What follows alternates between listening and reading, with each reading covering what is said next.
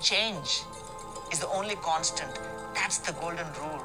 But often people don't wish to change. People don't wish to grow. People don't wish to become mature and accept the change because people fear change. The Lord knows that change is better for you. And if you're denying His decision, then you're pulling away yourself from the plan He has made for you. So don't resist the change. It's not in your control. Embrace it. Then only challenges will become achievable. In the long history of the world, only a few generations have been granted the role of defending freedom in its hour of maximum danger. I do not shrink from this responsibility. I welcome it.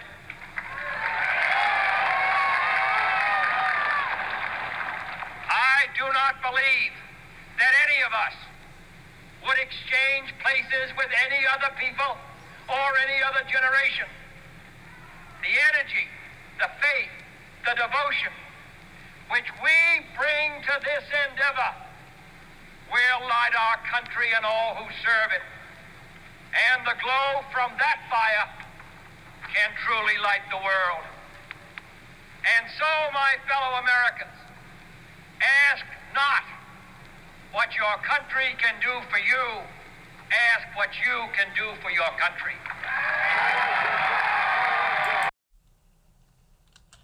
My friends, welcome to the Sheep Gashir podcast, where here we talk about people, politics, and popular culture.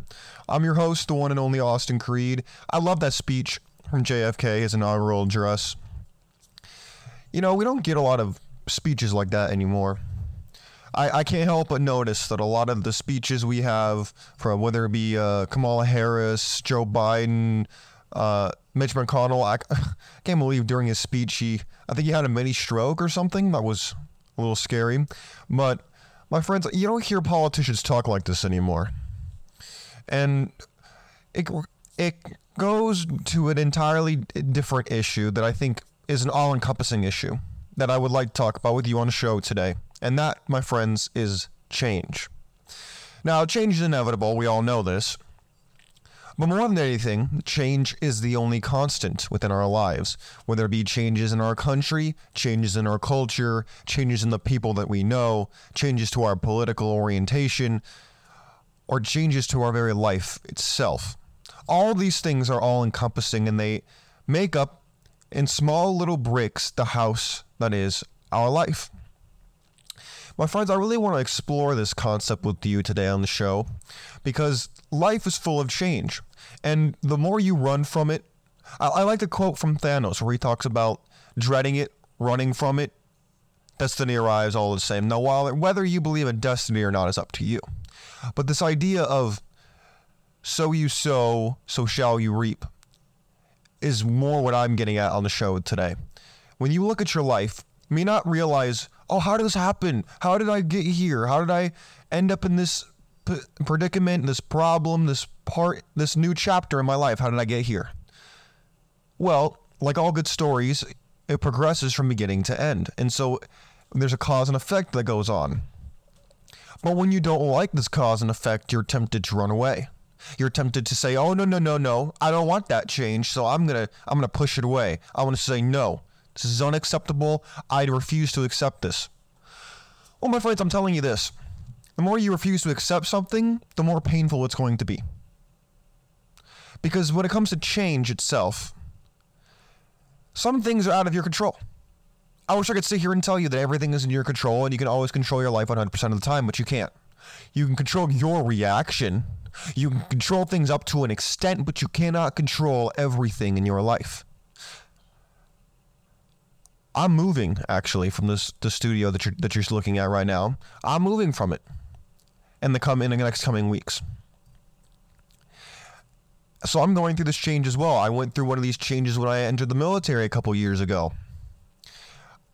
I've been through these little chapters in my life.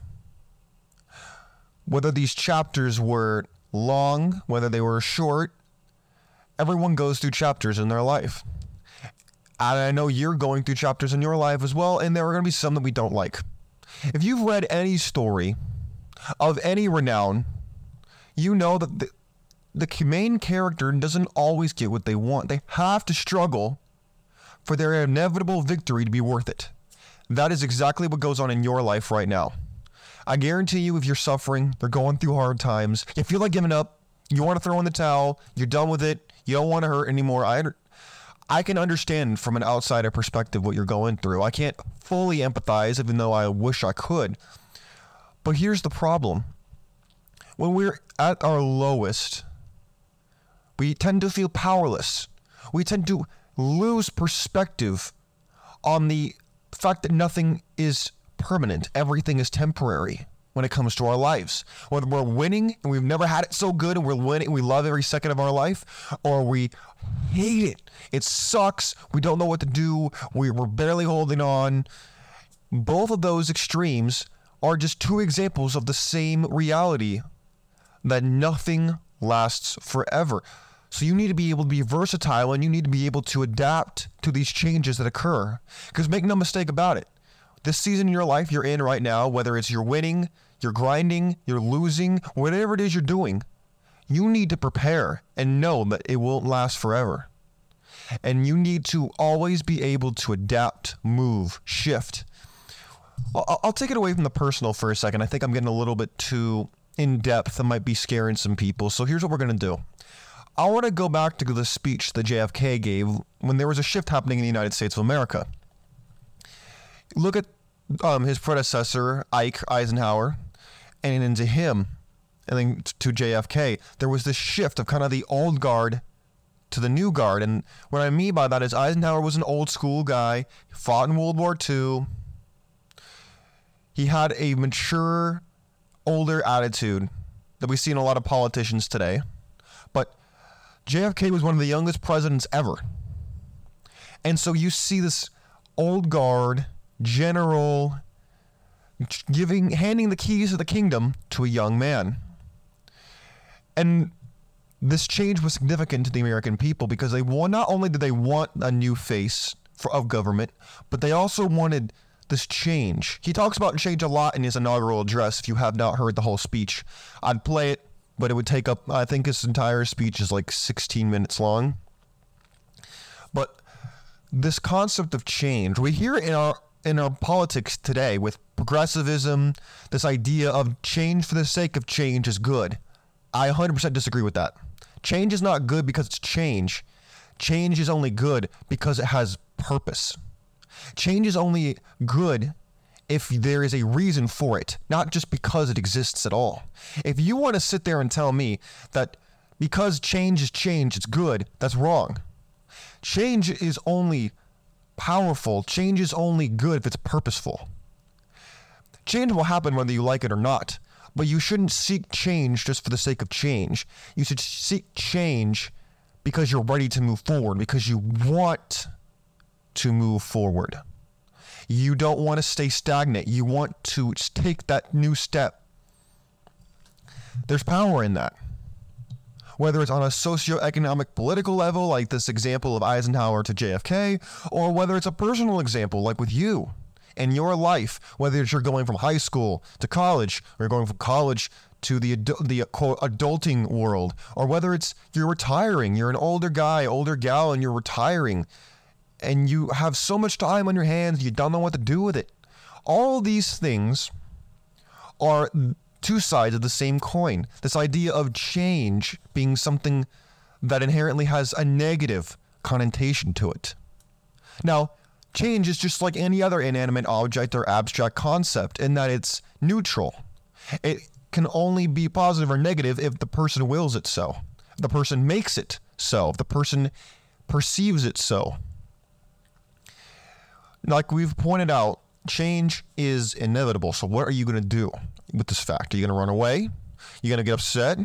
You're going to rage? You're going to harbor resentment? Why? Why would you do that? What benefit does that do for you? Because every new chapter in your life has a new opportunity, throws a new opportunity at you. Make no mistake about it. Luck is just preparation meeting opportunity. I've seen this in my own life. I've seen this in other people's lives, and they don't realize it. People think that luck just happens. No. Just because you're not paying attention Just because you don't see how A went to B, went to C, does not mean that A didn't turn into B, didn't become C. You see what does that make sense? I hope that makes sense, because it's a principle that you need to fully embrace to take that responsibility for your life so that you can you could enter the helm of your existence again, not feel like you're a passenger in the ride of your life. Because the more you think of yourself as a victim instead of a inevitable victor, then you're only going to, your mind, if you think of yourself as a victim, your mind will go out of its way to see that that is exactly what happens to you. Your mind is a powerful thing.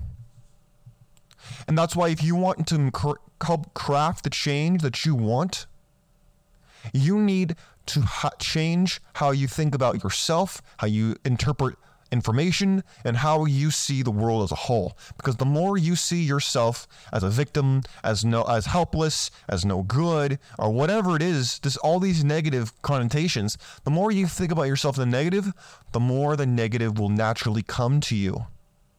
Napoleon Hill touches on this multiple times throughout his books. This idea of your mind being infinitely powerful. Infinitely powerful. The mind is something that should not be trifled with, because everything on the planet, whether it's a giant building, a civilization, a brand, whatever it is, a product, everything starts off as an idea. So why the hell are you wasting yours? Why are you wasting your ideas on pornography? Why are you wasting your ideas on degeneracy? Why are you wasting on telling yourself you're no good? Why would you do that when men have built entire civilizations, made the world adapt to their vision, forced reality to embrace their genius off of an entire thought, and yet you throw yours away like it's garbage, like it's no good, like they're not valuable? Why would you do that? Why would you do that to yourself? I don't know. Look, I don't say this as someone who's always known this. I had to figure this out for myself. I'm not all-knowing. I learn new things every day, and that's why I share them with you, despite the change going on in my life. This show is a constant for me because I love doing it. What do you love to do? Find out, because if you don't know, you're behind. And I don't want you to be behind. I want you to get ahead. Because those who are ahead can help instruct those who are behind. And that's not meant to be derogatory. It's meant to prove a point. Because you'd be surprised at how many people are behind. My friends, I think I made my point. And speaking of change, I got to get back. I got stuff to do. And I know you got stuff to do too. Like I said, everything comes to an end. Just like the show will come to an end, just like the chapter of your life will come to an end. Nothing is constant. The only thing constant is change. So you must be the one who helps dictate that change as much as possible, or at least control your emotions surrounding that change you are trying to craft. My friends, God bless you. God bless your family. God bless America. We're out of here. Having a great rest of your day. And I look forward to hearing. If you want to respond to this question I'm going to pose after the show is over, you can head over to my Twitter page, Chief Kachir, or you can head over to the comment section of YouTube or Rumble. Whatever works for you, works for me. Take care of yourselves. We're out of here. Peace.